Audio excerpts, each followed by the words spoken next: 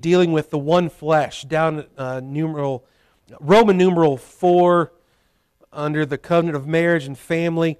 We're going to be looking at number 3 here tonight. We'll pick off here, but I want to read the verses for us tonight. There's specifically verse number 20 down through 25 of Genesis chapter 2. And we've been talking the past couple weeks about the importance of this, and we're going to do so again tonight in looking at this. I believe it is incredibly so crucial. Now, tonight we might look at the crowd that's here. We might say, most of us already got this, have already lived this, and all that stuff. Well, that might be so, but we can always improve on being better husbands and better fathers and better wives and better mothers and better believers, and as well as being more mature in our walk, not so that our marriages or our relationships would just be better, but so that we would in turn be able to teach others those things. When you got married, or when you got out in the real world, even if you weren't married, just out in the adult world, did you ever find that moment in time where you said, I wish they would have told me about this, right? Like every day, right? No one told me it was going to be this hard. No one told me how to do this or that. And so I really firmly believe that God has allowed us to mature in our faith, regardless of your age tonight, that to mature in our walks with Christ, to not just heap up to ourselves all this wisdom and all this grace and knowledge for ourselves, but rather to heap it up so we might pour it out for others.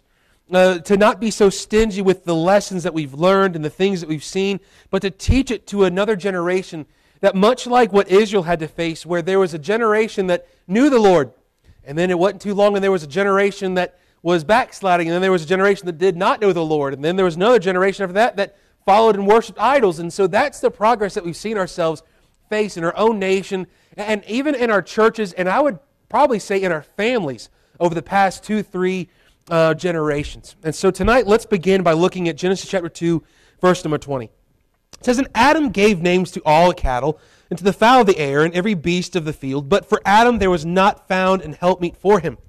And the Lord God caused a deep sleep to fall upon Adam, and he slept. And he took one of his ribs, and closed up the flesh instead thereof. And the rib which the Lord God had taken from man made he a woman, and brought her unto the man. And Adam said, This is now bone of my bones, and flesh of my flesh, and she shall be called woman, because she was taken out of man. Therefore shall a man leave his father and his mother, and shall cleave unto his wife, and they shall be one flesh. And they were both naked, the man and his wife, and were not ashamed. And tonight we pick back up where we're dealing with shall cleave unto his wife, and they shall be one flesh. This one flesh. We have two people living two individual lives. Two different goals, two different dreams and aspirations, and thinking about how to live, how to do finances, what's most important, all these different things. And now they stand up before a congregation, they say the vows, they say I do, and then guess what? They're off and happily ever after. Except happily ever after comes crashing down really quickly because sin is there at the door, and we find that this person thinks this way, this person thinks that way, and they butt heads like billy goats. And that's what oftentimes is described as marriage, but that is not what marriage is meant to be. Marriage is a beautiful gift of God. As with every relationship, it is not meant to be billy goats butting heads. It is meant to be two being united together for something common. Now, literally with marriage, as we've been talking about, it is literally two becoming one. There's no longer two different people. It's one. You are one family, bonded together. And as Clark writes here, he says, So they shall be considered as one body, having no separate independent rights, privileges, cares, concerns, each being equally interested in all things that concern the marriage state. If you have a marriage, or even just a relationship for that matter, where one cares a whole lot about that relationship or that marriage, and the other one only cares about halfway, do you think it's going to go good? No. Right? Even if this one's doing all they possibly can, and this one's doing half of what they possibly can, it's still not going to go good at all. It takes two truly committing themselves to this. And really, keep that quote in mind, because here in a little while, we're going to look at how marriage is the picture of what you and I are doing tonight. The gathering of the church. It is not only here on this earth, the body of Christ, but in the days to come, we will be seen as we meet our Lord in the air, that we shall be His bride, and He our bridegroom, that He shall come for us, and we will be a pure bride. We will be all that we are meant to be the moment that we see Christ. And it is going to be this union together where we shall, so shall we ever be with the Lord. He is not just our Lord and our Master, but as we see Jesus and the church goes hand in hand, it is like a husband and a wife. And we're going to see how this is so important, that the one gives everything for the other and the other one gives everything for the other. And if it does not work that way, right, there's going to be issues. The reason why we have issues in the church today is not because Jesus has stopped caring about the church. It is not because Jesus has stopped caring or expecting certain things. Jesus has not changed. He never will change. He never has changed. What has changed is people. Our motivations have changed. Our preferences have changed. Our ideas have changed. Our focus has changed. And instead of being Christ-centered and Christ-focused and Christ-glorifying, we have now been going, what can we get out of church, instead of understanding that we are called to be the church and to be a pure bride for our Lord. And furthermore, on top of that, for us pastors, what we have done is we are called to not just be an under-shepherd, but to protect the bride, to keep the bride pure, to not, as one has put it in an illustration, to take off the pure, beautiful white robes when the world wants something prettier than that, and to parade her around in some sort of other garb that the world approves of. But it's rather, we need to keep her pure. We must keep the church pure because it's not our church, it is Christ's church.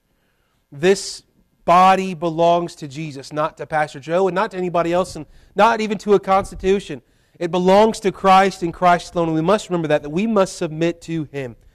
Now, here as we look at this, when we hear two become one flesh, as we've dealt with a little bit already, the first thing that pops into everyone's mind is, of course, the sexual union between husband and wife. But the purpose of sexual union, I want to address that tonight. First of all, it is to fulfill God's command to be fruitful and multiply. This is the command that He had given to the animals, but this is especially the command that is a special privilege that is given to Adam and to Eve, to mankind. That we now, who are image bearers, and the only image bearers that there are of God, because everything else is just a living creature that God made, formed and fashioned, and spoke into existence. But now we are literally made and have the breath of life breathed into us, that we now become a living soul, that we are then to procreate, to fill the earth. And so this is exactly what God had called Adam and Eve to do. It is a beautiful thing. It is a wonderful thing. It is a God-honoring and God-glorifying thing. I even saw today. Now, we've got to understand, with this whole idea about having babies and everything, there's one giant group of liberals today who say, the world is far too populated. We've got to decrease population. So this is why we have communist nations, and even those who are not communists, by the way, and that should really make us have the antennas going up, when there's allegedly civilized countries who are willing to murder not just babies in the womb, but as well to say we've cured Down syndrome by murdering those babies. We detected they were going to have Down syndrome, so we eliminated that in the womb. That's not curing anything. That's being a murderous psychopath, is what that is. It's committing idolatry. It's committing every sort of abomination you could possibly think of. And then the same group that also says, well, if you're no longer contributing to society and you're older and you're now just a drain on society, you can't take care of yourself, others can't take care of you, well, you can now opt to, or we can even opt for you, to be neutralized or put to sleep, right? We're not animals, all right? We are living souls, and each one has a divine purpose. And they say that we've got to make the population decrease, but here God clearly gives it, and I firmly believe that we are facing a day. Elon Musk, everyone heard of Elon Musk? Right? He's like the richest dude on the planet right now. I don't agree with much of what he does or what he says or anything like that, but even this guy has come out and said, we don't have enough people on this planet, let alone on Mars. Right? Everyone talks about we want to go colonize Mars. He's saying we can't even have enough population right now on the Earth, let alone even thinking about going to other planets. And by the way, I don't think we're going to get there, okay? Now, there's a few people you might want to ship off to Mars, or you might think are from Mars, but we're not worried about that tonight. We're talking about here the earth of which God has made, and God has sent His Son to die for those in this world. And now the second thing that we see about the purpose of the sexual union is that is to then as well enjoy the love that is instituted by God for the purpose of becoming one flesh, and it is not to be accepted outside of the bonds of marriage. Unfortunately, this is one of the places that the church has slipped on in the past few decades, where it has become much more lax and much more soft about it and said, well, you know, it's just the new day, it's just a different age, or let kids be kids, things like that. That's what we would call in the Greek hogwash, all right? It's baloney. It's still absolutely sin. There's no other way around it. It does not matter if you have been married before, get divorced, and later on you decide, well, we're not married yet, but we can still, it's still called fornication. Right? It is sex outside of marriage. Sex and the sexual union is only beautiful and is only good when it is inside the bonds of marriage. Only then. And so we've got to understand this, that we are facing a day and an age, and as we have for many decades, especially once we have, literally in our own nation's history, a place in our history books that is called the sexual revolution, a whole decade of, hey, do what you want, let's experiment, and let's change everything and flip it on its head, right? That's the old way. We're not doing the old way anymore. This is a new age, a new era, a new world. We don't need that. What we need is to return back to God's Word, because what we have found scientifically, biologically, spiritually, emotionally, is that outside of marriage, all that it does is cause harm, emotional issues, a tremendous amount of stress, a tremendous amount of disorders, a tremendous amount of burdens and things that take place that are abuses to what God has instituted and created. David Guzik then goes on to write and says, it depends on whether the bonding takes place in a relationship with the right conditions. Committed love demonstrated by the marriage commitment and a pursuit of true intimacy. Just because sex is taking place in marriage doesn't mean it is truly fulfilling God's purpose of bonding together a one flesh relationship. They shall become one flesh. Though an initial bond in a one flesh relationship can be formed at the first sexual relationship a couple has, the fullness of what God wants to do in the one flesh relationship takes time. It has to become. There are those who think that marriage or everything about marriage is just to get to the sexual union, and that then everything just goes away. All the problems, all the issues. That's not the case, is it? No. As a matter of fact, the saying goes, you get married, you go on your honeymoon, and then the reality is you come back and the honeymoon is over, right? Right? The honeymoon period, it ceases to be, and now the billy coat bumping head starts to come out, and there you are for the rest of your life, bumping heads. And that's not how it's supposed to be. However, we must look and understand this. I believe what David Guzik writes here is absolutely true. How he discusses how the relationship, while the moment that they covenant themselves in marriage and then become one flesh in a physical way, that is not, okay, well, boom, we've arrived. Marriage, in any relationship for that matter, takes a tremendous amount of trust building and time. It takes a tremendous amount of mistakes and I love yous and I'm sorries and please forgive me's and let's go get ice cream and make this better. It takes a vast amount of time. If I were to ask tonight, and to be honest, I might be afraid of how some folks might answer. I don't know, but tonight, if you were to say and look back, if you've been married, who all has been married longer than 10 years? Longer than 20? 30? 40? 50? Feels like it. 60? Okay. Now, for those who have dealt with that, let me ask you, what is more meaningful? And maybe here don't raise your hand just in case. What is more meaningful and more true about your marriage? Would you say that right now your marriage is better now than what it was the exact moment that you said I do at the altar? All right? I would hope that you would be able to say that right now it's better than it was when you were at the altar. Because at the altar you were still nervous, you were still not having a single clue what marriage even looked like, no matter what the pre-marriage counseling sessions you had. There's only but so much preparing you for that. It is not until literally years have gone by that you continuously are learning each other and continuously building this trust. Every relationship, not just marriage, but especially here as we're dealing with Adam and Eve, The bonds of marriage are going to be slow building, and it's going to become difficult. And every time that there is a little bit of trust broken, it takes twice as much time to rebuild that trust and to regain what was lost and broken. And there's this constant breaking down and building back up, but this constant building together is what it's supposed to be. Building each other up and building a home and a family that is based upon the Word of God. It is sacrificial, it is genuine, and it must be those things, or else it ceases to be a marriage of which God has designed it to be. Now then we find this phrase, and it is very key, to leave and cleave.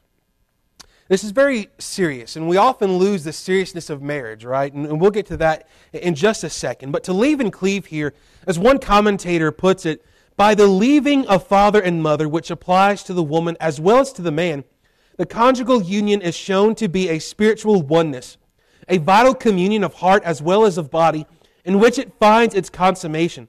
The union is of a totally different nature from that of parents and children. Hence, marriage between parents and children is entirely opposed to the ordinance of God. Marriage itself, notwithstanding the fact that it demands the leaving of father and mother, is a holy appointment of God. Hence, celibacy is not a higher or holier state, and the relation of the sexes for a pure and holy man is a pure and holy relation. Find the seriousness of this commitment, that you leave and you cleave. Now, you want to know what leave and cleave means? It means leave and cleave, right? It don't get much more simple than that. It's not that you leave relationship and you say, I do, right? I do, okay. Bye, Mom and Dad. See you when I'm dead, right? That's not how that works, right? That's not it. It is the fact, though, that the moment that this takes place, and even to a degree beforehand, that the relationship is changing, right? Every relationship, by the way, as all of you guys know who have been married 20, 30, 40, 50, 60 plus years, relationships do change, right? The different dynamics and the things, the way that you interact with one another, the things that are more of a focus, that change with time, but especially between parents and children. Because the moment that this young man says, I do to this woman, and the moment that this young woman says, I do to this young man, they are now their own family, right? They certainly will always be, to a degree, apart by blood of their families. They'll certainly try to see each other at holidays and call mama and check in with her and all those good things, right? And we should have all that. But they are to leave and cleave to each other, right? It has been said, we hear phrases like cut the apron strings, right? There's a reason for it, right? It is a difficult thing. And for me, just to be a little personal tonight, I was an only child. So it's tough, right? For me, it's easy, right? All I got to do is say I do and I'm leaving and cleaving, but it's tough for the folks that you are all they have. Even for those who have siblings and things, it is still, I don't know, necessarily easier for parents, because what you've done is you've realized that, okay, well, we accomplished what God told us to do. We've raised them up. Now they're on their own. And that means that now they are responsible not just for themselves, but now that young man that we raised is responsible for his wife. Did we do the right thing? Did we teach him all that we could? Is he ready? Ready or not, here he is. He's got to do this now. Right? This is the ultimate test of what it means to be a man and the ultimate test of what it means to be a woman. Now, here with this is a covenant. This is a literal, as we're going to see, till death do you part covenant. A covenant in the Old Testament is the idea of a cutting, because it is a promise, it is a vow of literally until death. And there's a reason why we say phrases in weddings, till death do us part, or till death do you part, right? Not till you are looking for death, but till death do you part. It is then that it's over. But this is a commitment. As God committed Himself to Israel, as Christ has committed Himself to the church, we see that this is a commitment, husband and wife together, through and through, thick and thin, richer for poor, better for worse, and then the worse that comes after that, and the poor that comes after that too. Now, I want you to take your Bibles and turn with me to Matthew chapter 19 for just a moment. Well, a few moments. Matthew chapter 19 tonight. Matthew 19 is, and I'm just going to be real honest with you tonight, There's not a pastor that I know that likes preaching on marriages, divorces, and money. Right? They're very difficult topics because everyone's got their opinions, their thoughts, their issues, and everyone, to a degree, gets their toes stepped on. It's not fun. It's not easy. But our Lord didn't shy away from it. He was asked about it, about marriage, about divorce, and all these things. And it must be addressed here to see the importance of this. Here in Matthew 19, it's recorded. It says, I'll back up to verse number 1 to help us out a little bit. It says, "And it came to pass that when Jesus had finished these sayings, He departed from Galilee and came into the coast of Judea beyond Jordan. And great multitudes followed Him, and He healed them there. And the Pharisees also came unto Him, tempting Him, saying unto Him, Is it lawful for a man to put away his wife for every cause?"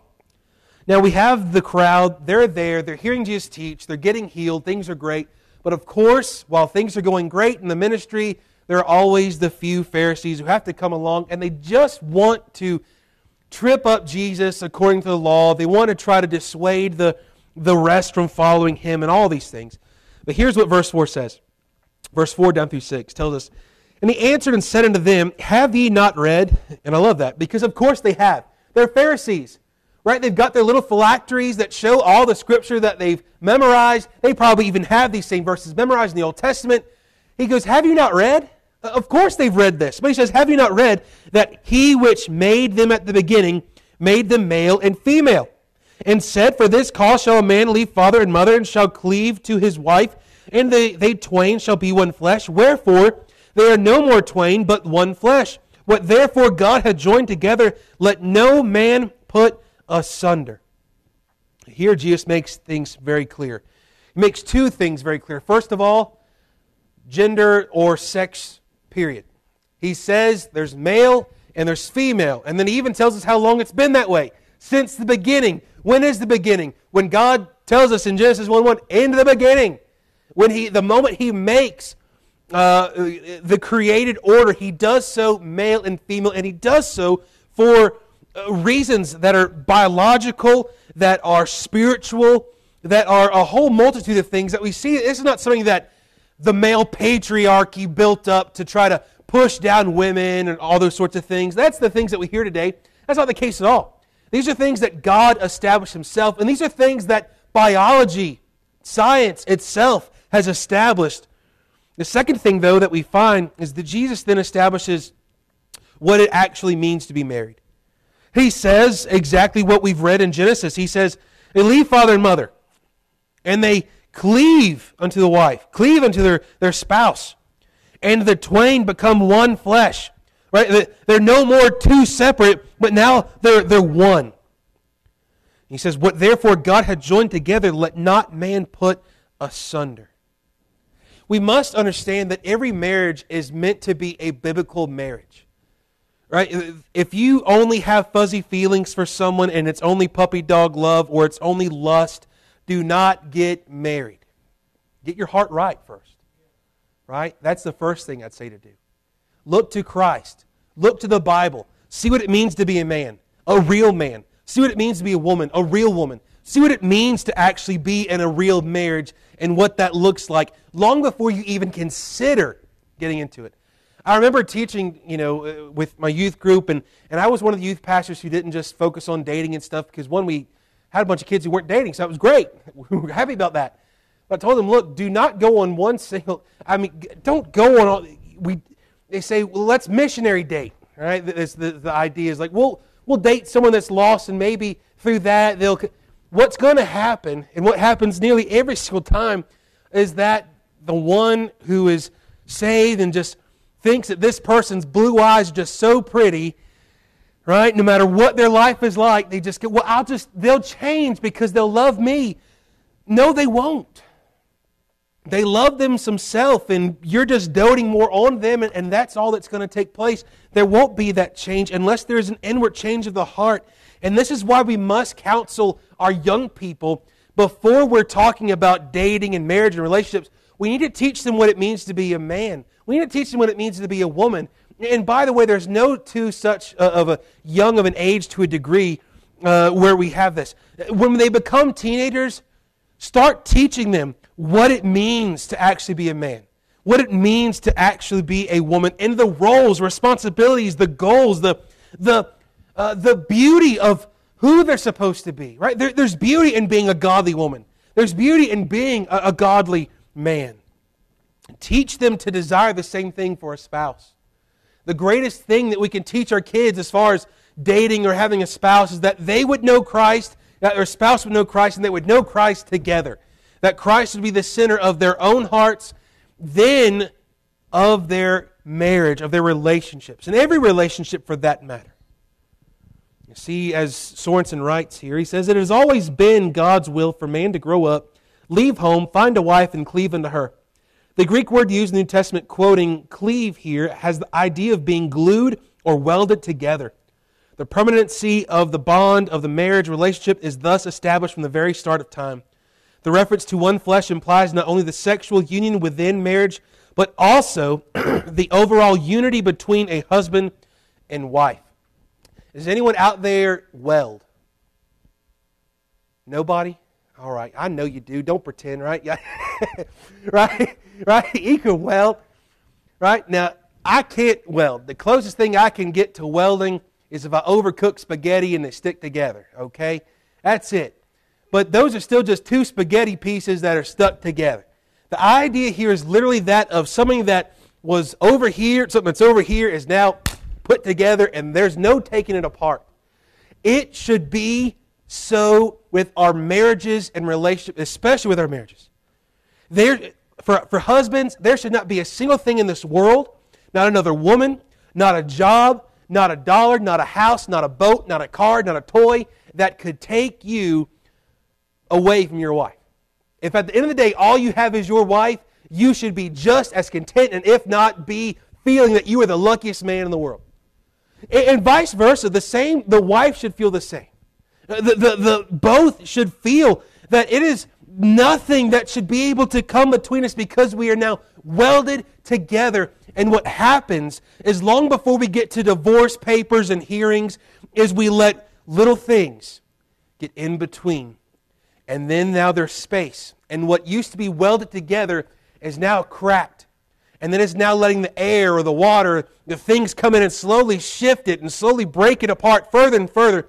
All the while, they're going, well, what's that person's deal? How come it's getting further away? And this one's going, what's that person's deal? Why is it getting further away? Because I know it's not me. And now the next thing you know, there's no communication, living in different parts of the home, or different boats in the night, just kind of passing each other. And there's little to no communication. There's no relationship. There's no love being shown. And now what was supposed to be welded together is just barely hanging on. It's not what God had designed. The reason why it goes that way is not because God ceases to be good or ceases to be faithful, but rather because we allow things to break apart what is never meant to be put asunder. Now, we look at this. And I have here for you in your notes, do not think that a funeral is more serious than a wedding ceremony is. I'll be perfectly honest with you. What is sad is most pastors that I know, including myself, would oftentimes rather do a funeral than a wedding because weddings can be so tedious and so uptight and so everything's got to be perfect and all this stuff, but funerals not so much. Funerals, families are grieving. There will be flowers, there will be songs, you will preach a message, you'll have a graveside if there is one, and you'll go home and the families will take their time in their grieving period and all that stuff, and that's about it. There's no extra thing of going, well, I hope they stay together. I hope they really understand this. Right? Our marriage, our funerals, rather, are dealt with. Everyone comes in and they're very solemn, they're very serious for the most part. They find their place, they shed some tears and things, and rightly so. But may we not think that a marriage ceremony should be any less serious. Right? What happens with weddings, especially nowadays, is it's, let's get this over with. Let's get to the dancing. Let's get to the celebration, everything. But let's also, though, we've got to step back and we've got to remember the seriousness of what's taking place. When you're out there at the next time that you're at a wedding, and kind of a privilege, by the way, to go to a wedding and not to a funeral. Right? It's a blessed thing. And then to be able to look and go, What is taking place here is to be an act of worship before God. It is to be the welding and melding of two things that are now one family, one body. As we're going to see next week, is that it's going to be this wonderful, beautiful picture of what our spiritual life is to be like with Christ. United together as one body, under one Lord, one faith, one baptism, one gospel, all these things, under one mind, one accord. And furthermore, that God has given and designed this covenant to have it kept. Do not think for one moment that God takes the funeral service far more serious than He does the wedding ceremony.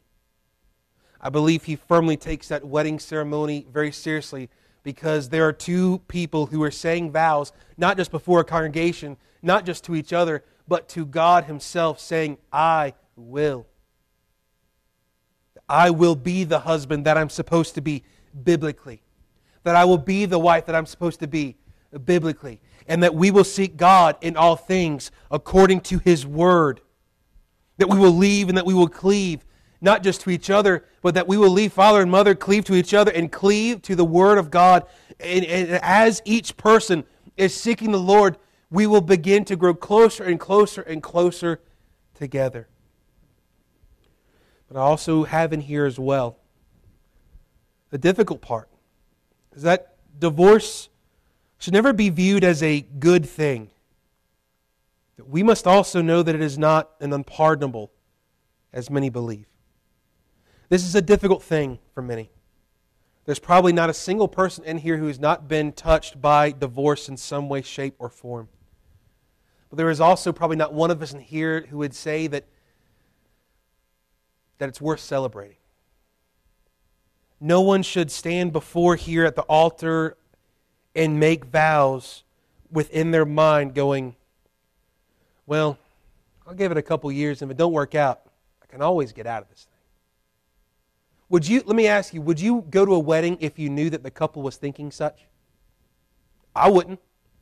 If I had a couple ask me to marry them, and they said, hey, we want to get married because it's the right thing to do. We're going to give it 3 to 5 years. If it don't work out, we'll just, part ways. I ain't doing that wedding, right? I ain't even going to it. I don't care what kind of cake they got. I'm not going. Why? Because they clearly already have in mind that there's a way out. We even have the popularized thing today, especially for those who might have a little bit of change in their pocket, to get prenups, right? And what that is saying, hey, I do, but then the moment that we don't anymore, you're going to give me this amount. Well, that's not a real marriage, is it? It's not.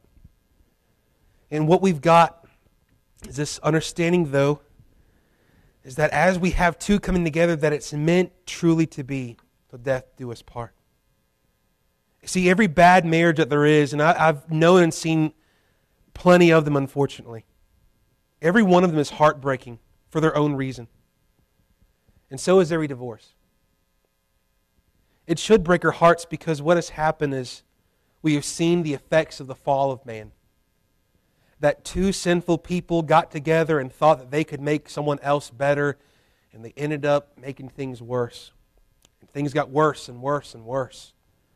And now both feel that they can't go on, that they can't reconcile, not only to each other, but to other people outside of the family, outside of the home. Kids are broken up, families are broken up, lives are changed forever. Literally, our whole nation has truly been changed by the divorce rate. And that sounds old-fashioned. That's fine. But it absolutely has wrecked and ravaged our nation. Having a lack of united homes, having homes where there's only one parent, having homes where then there's even two parents but living two different lives, and there's nothing happening together. There's no love shown. There's no affection given. There's no example given. And we wonder why kids grow and say, I don't want to get married. I don't want to get married. I don't want kids. Because all that they've seen is nothing but the bad side of what sinful people can do together. What we need to be able to teach them and to show them is what the beautiful things that God can do when two people say not just yes to each other, but yes to the Lord. And this is absolutely key. And Jesus then gets asked in verse number 7 of this passage, they say unto him, why did Moses then command to give a writing of divorcement and to put her away? In verse number 8, he saith unto them, Moses, because of the hardness of your hearts. Because of the hardness of your hearts suffered you to put away your wives. But from the beginning it was not so. He's saying it was never meant to be that way. In verse 9 he says, and I say unto you, whosoever shall put away his wife, except it be for fornication, and shall marry another, committeth adultery. And whoso marrieth her which is put away doth commit adultery. Adultery, unfortunately, today is not viewed as a major sin, but it certainly is in the eyes of God. Adultery was so bad in the Old Testament that to commit adultery meant that you could be put to death by stoning. I don't know what we need today, either more teaching on that or more people throwing rocks at each other. I don't know, but we need something. We've got to get back to understanding that we've got the wrong view of marriage, we've got the wrong view of adultery, because ultimately we've got the wrong view of God. We don't take God serious enough, nor His Word serious enough to understand what it means to be a man, to be a woman, to be a husband, to be a wife, to have marriage. We don't understand what it means to have this seriousness of adultery, because what would happen with God and Israel is that He would look at them as they would go playing the harlot and say, you're playing the harlot. That you're an unfaithful spouse. You're wicked and perverse.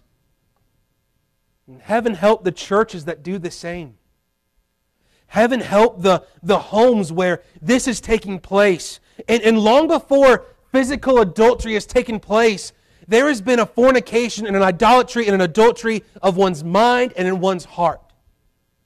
Long before anyone goes wandering off to Motel 6, there has been a mind that has already wandered, eyes that have already looked, a heart that has already been hardened.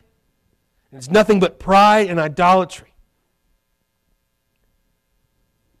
Jesus clearly gives this, that adultery, He says that's given there in the law.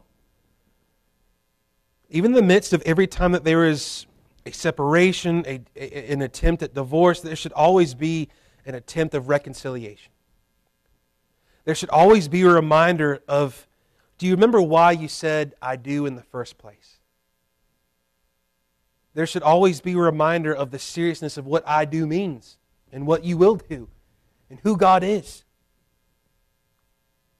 Reconciliation should always be this, because what did Christ come to do?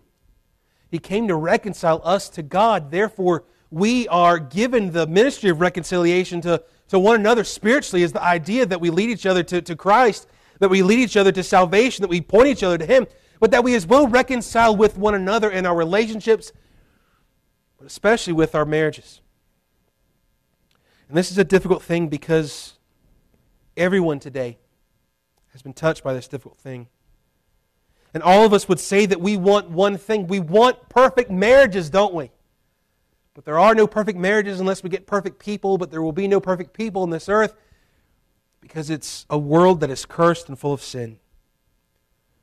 Here we find, though, in Genesis 2, at the end of this, and this is where we'll end tonight, this is the only perfect marriage, and it did not last long. They were both naked, the man and his wife, and were not ashamed. They were naked yet without shame because there was no sin. So we all have on clothes tonight.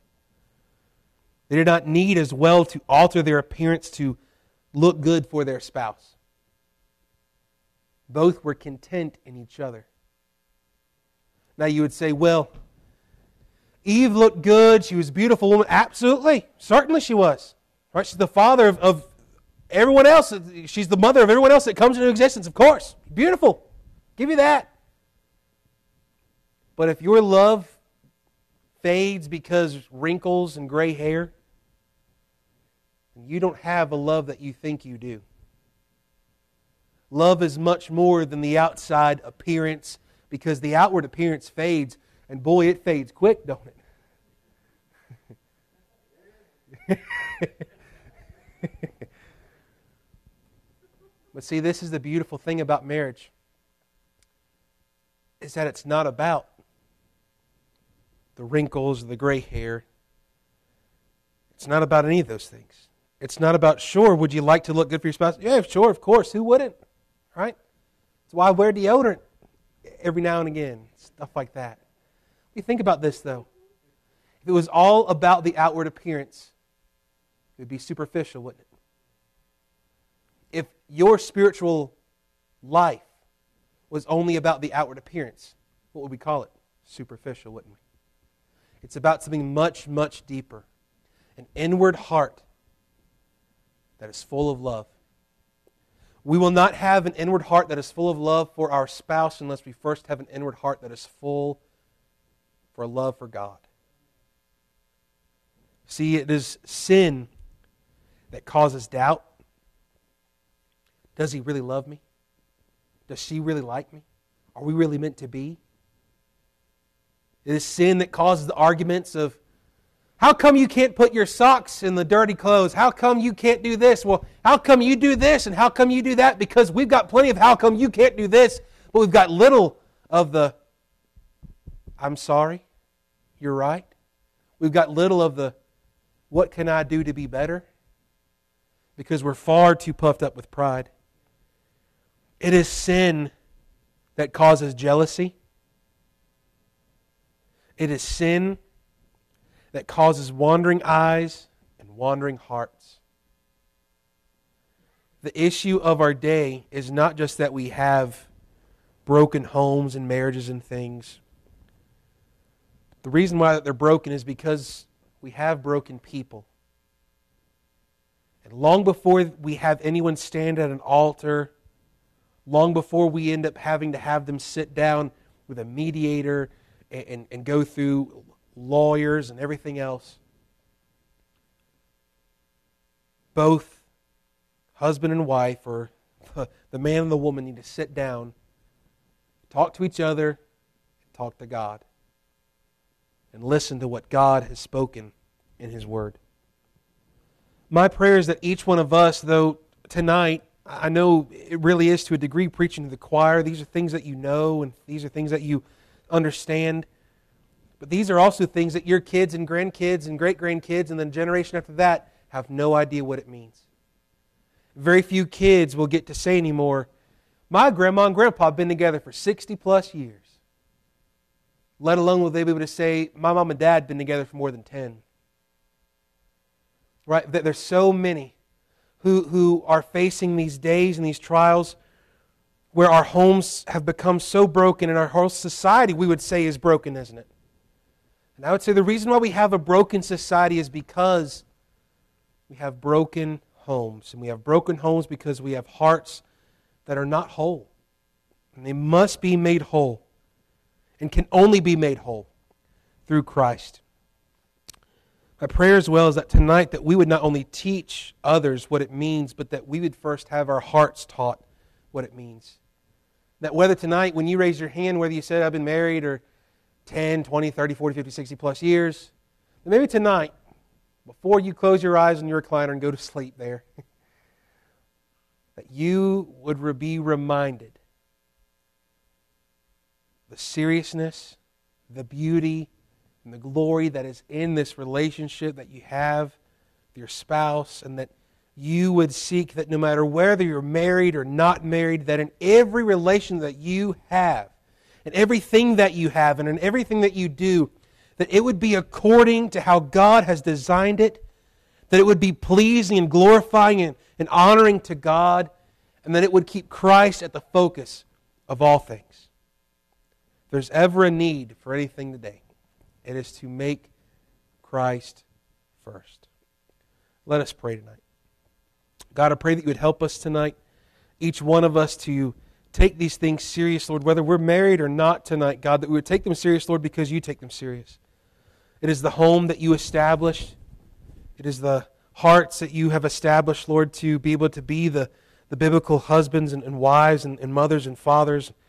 God, help us to be those things. Help us to have our heart's desire set on those things. But help us as well, God, to understand, Lord, that unfortunately life has happened and sin has happened. But God, to know that you are the one that can reconcile and you are the one that can redeem. Lord, that even though there might be breakups and sin that takes place, Lord, that we know, God, that you are the one that can redeem and make beauty from ashes. And God, we thank you for that.